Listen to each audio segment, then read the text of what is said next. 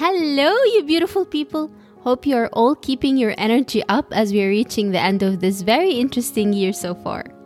And here I am today, coming to you with a new episode. And as always, I would like to start by sharing with you my gratitude to all your wonderful messages about the International Mental Health Day episode with Noor.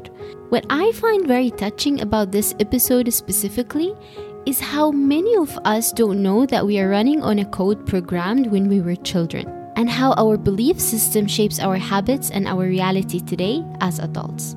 If you didn't listen to it yet, it's episode number 8. It's an episode not to be missed. So go and check it out.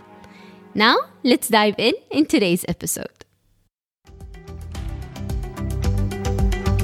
Welcome to the Sarah Shabana Show. We are all born unique in every way, yet we often forget there is more than one way.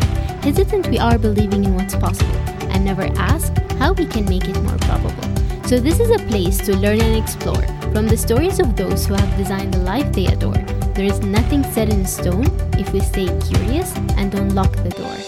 My name is Sarah and I'm the host of the Sarah Shabana Show. I'm here to provoke you to design your own life, dig deeper into your curiosities, and get inspired from those who created a life they love. This podcast is all about realizing the possibilities and learn real tactics and strategies on how you can design a life that brings you joy.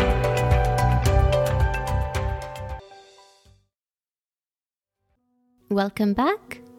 Today, I want to open up a bit with you and share a few things that I personally used to hide behind before. And my intention from this is to hopefully resonate with you and help you to also be aware of these things and overcome them. During my childhood, I always been creative. Actually, creation was something I strived for every day. So for example, I voluntarily joined the broadcasting unit at school and was responsible for the weekly content creation. And it was really my creative space and my joyful moments where I go explore content, explore topics, explore different point of views, and then simplify it in a way that would also make others interested in it, even if they were originally not interested in. It was truly my creative space. I used to mash up what I have learned from the educational content, the Disney stories, the TV content, what I listened to in the radio, and turn all this into a fun yet informative piece to share with everyone. My love for content creation didn't end up there. I also used to gather my family and my cousins and plan the entertainment program and content during our holidays. Again, no one actually asked me to do this. It was just what brings me joy. So, why I'm sharing this with you today?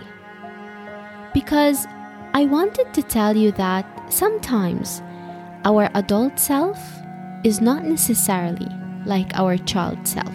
As I grew professionally in the past few years, I've been luckily working closely with great creative teams, producing great creative work for global brands. But what surprised me as I now reflect on these years is that I have built shields around myself, fearing others will judge my creative creation. Creative work, unlike other type of specialized work, is something that will be heavily judged by others. And if you don't realize this simple fact, you may end up compromising so much, not only in what your heart desires, but also in what you're actually capable of. One thing I personally used to say in the past few years when I present some creative work, I start with that I am not the creative person. I am just the brand consultant for the creative team or creative agency, although I used to be heavily involved into the creation process. But I thought that if I add this disclaimer, then I'm protecting myself or my feelings, or to be more specifically, my ego from being hurt. Now that I'm back to content creation and I love it, and also receive all this wonderful heartwarming feedback from you guys, I realize how much we add so many unnecessarily shields that only serve as obstacle between us and what we actually want to create in life. Now that I'm working with many entrepreneurs or aspiring entrepreneurs, I realized how many of you really want to create things or start things and have all these amazing creative ideas and concepts, or even propose new projects in your current jobs. But for some reason, you don't do them. And in most cases, you have very reasonable and very believable reasons why you're unable to do them. Like, you don't have the time, you don't have the money, you don't have the energy, you need inspiration, you always don't have or need something to be able to do or create what you want to create. Relatable, right? But most of the time, if not all the time, these are reasons we are just hiding behind. The main reason behind all these layers of barriers that we are formulating for ourselves is simply fear. A fear of being judged, a fear of not being liked, a fear of just fill in the blank. I'm sure you have plenty. This is what we are hiding behind. But we need to understand that the very basic nature of creativity will always trigger fear, because it's the creation of something new, and anything new is unknown and unfamiliar to us and to our mind, and this will always trigger fear. But we often forget that with this uncertainty and unexpected outcomes also comes unexpected possibilities. So take it as a positive gesture from your mind when there is fear that you are into something new and something exciting.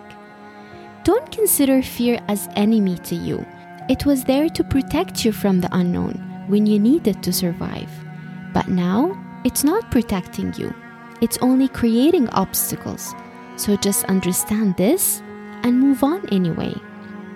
And for us today, I want to take this a step further with you. Let's tackle the major fears that comes with creative work, and let's deconstruct them to see if they are actually reasonable. So, as I told you from my personal story, one major fear, which is the biggest of them all, is the fear of being judged. So let me tell you this. You will be judged anyway. So you better do what you want. And remember that when someone judges you, they are defining themselves, not you. Understanding that people's reactions belongs to them and does not belong to you is very crucial. Learning how to disconnect yourself from being triggered by other people's opinion is the best act of self-love. Remember this. You may also need to remind yourself of why people judge others in the first place. And you know that I'm not talking about constructive criticism here that can actually guide you and help you grow. I'm talking about judgments that only point out your mistakes to make you feel bad about them. In most cases, sadly, we do judge others as a defense mechanism in order for us to feel better about ourselves, to cover for the things that we didn't have the courage to do, and because of our own lack of self-acceptance. We judge others because they remind us of our weakness. And looking into things from this lens will help you understand why ignoring these judgments is the best thing you can do for your creative being. When people are not happy with your work, suggest to them, politely, they can go and make their own creation or consume others' creation, and you continue to make your own. Remember that many of us procrastinate and paralyze ourselves from even starting because of fear of judgment and seeking perfectionism. So the fact that you have already started, progressed, and had a finished work means you're already ahead. Never forget this. Cheer for yourself. Another major limiting belief when it comes to creativity is people think their ideas are not original ideas. They will be like, oh, I don't think I should do it. There are so many other people doing the same thing. Or, oh no, now people will say I just copied this other person concept. Little they know that most creative people and innovators on the planet don't believe that their ideas were original, nor that creativity means originality. Steve Jobs famously referred to creativity as just the ability to connect things. He said, when you ask creative people how they did something, they feel a little guilty because they didn't really do it. They just saw something. It seemed obvious to them after a while. That's because they were able to connect experiences they have had and synthesize new things. And this is exactly it. We tend to forget that the best innovations and creations in the world came from our ability to build on each other's ideas, making small tweaks here and there, which leads to big leaps into new innovations. Instead of stressing out and freeze yourself, fearing from lack of novelty or originality, instead focus on authenticity and channel your energy for a creation that brings a piece of you out to the world. So, even if this idea was already done, or this topic been already discussed before, or this business was already in the market, so what? It's still not been created and presented by you. You can't discuss the same topic in your own unique way. You can create the same business and serve your customers in your own unique way. There are so many options for you to tweak this to represent your own authenticity. And you may need to realize that we now live in a super connected world. So you can somehow guarantee that all ideas were already done before. Accept this fact and liberate yourself from this myth of original ideas. I want you to embrace yourself as a creative being. I want you to deeply believe that you are creative. The reality is, we are all born creative. We are all born with very wild imagination. And this is what differentiates us as human. No one is born without that creative imaginative ability. It's our own innate curiosity.